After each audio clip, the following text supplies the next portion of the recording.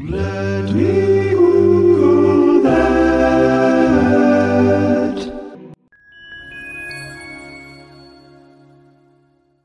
So the medieval Latin name for this thing we're going to talk about today is Ignis Fatuus, which means foolish fire. And will-o'-the-wisps, otherwise known as spunkies, jack-o'-lanterns, hinky punks, hobby lanterns, or spooky lights, are basically like atmospheric ghost lights that are seen by travelers, usually over bogs or swamps, and always at night. And they're spooky. Basically, let's break this down. So a wisp is like a bundle of sticks or paper that can be used as a torchlight.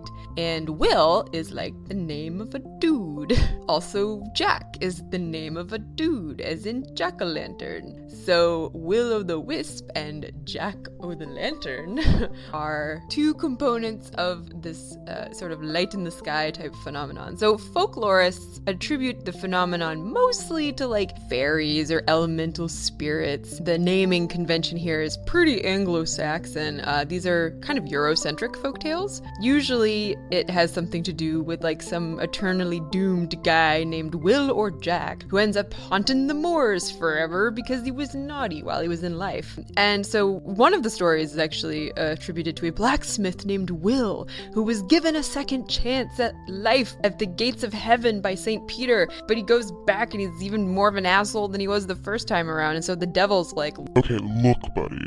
and he just gives him like a single coal by which to warm himself. And instead of like going back and, you know, huddling around his meager coal, he uses it to lure travelers into a swampland to meet their terrible fates. And I'm like, this guy's a jerk. So in other versions, sometimes the fallen one is a drunkard who makes a deal with the devil to pay off his bar tab. And then he's like, he doesn't even get to go to hell. He just gets a piece of hellfire to like take back to Earth with him. And there are also versions of these stories outside of Europe, but they're not necessarily phenomena related to the damned in those cases. Sometimes they have to do with like people who haven't been baptized, who are wandering the earth forever. But this whole idea of like, you know, people bringing hellfires back to Earth because they're like too bad to go to hell, it's kind of a Eurocentric piece of folklore. So some of these folk stories were kind of also meant to perhaps denote areas where buried treasure may exist. The Dutchman's treasure!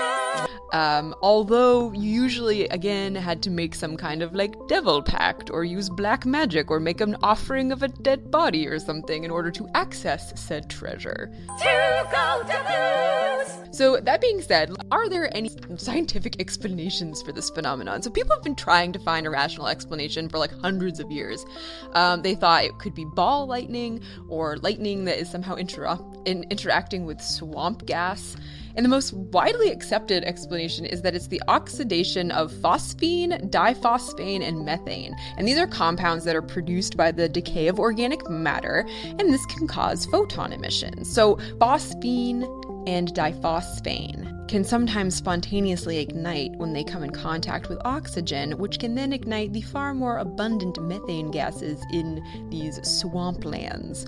Others have proposed that these orbs in the sky may be cold flames, which are luminescent sort of pre-combustion halos that occur when something that could be ignited is heated to just below the point at which it would ignite. And so this can occur in hydrocarbons, waxes, and alcohol. So what's interesting is that while this was like, you know, a fairly regular phenomenon, you know, hundreds of years ago, they're actually not that commonly reported now, and they are, however, very abundant in folklore and literature, just not so much in the real world. Nobody sees them. But they are also the name of a move in Pokemon, but you're gonna have to Google that.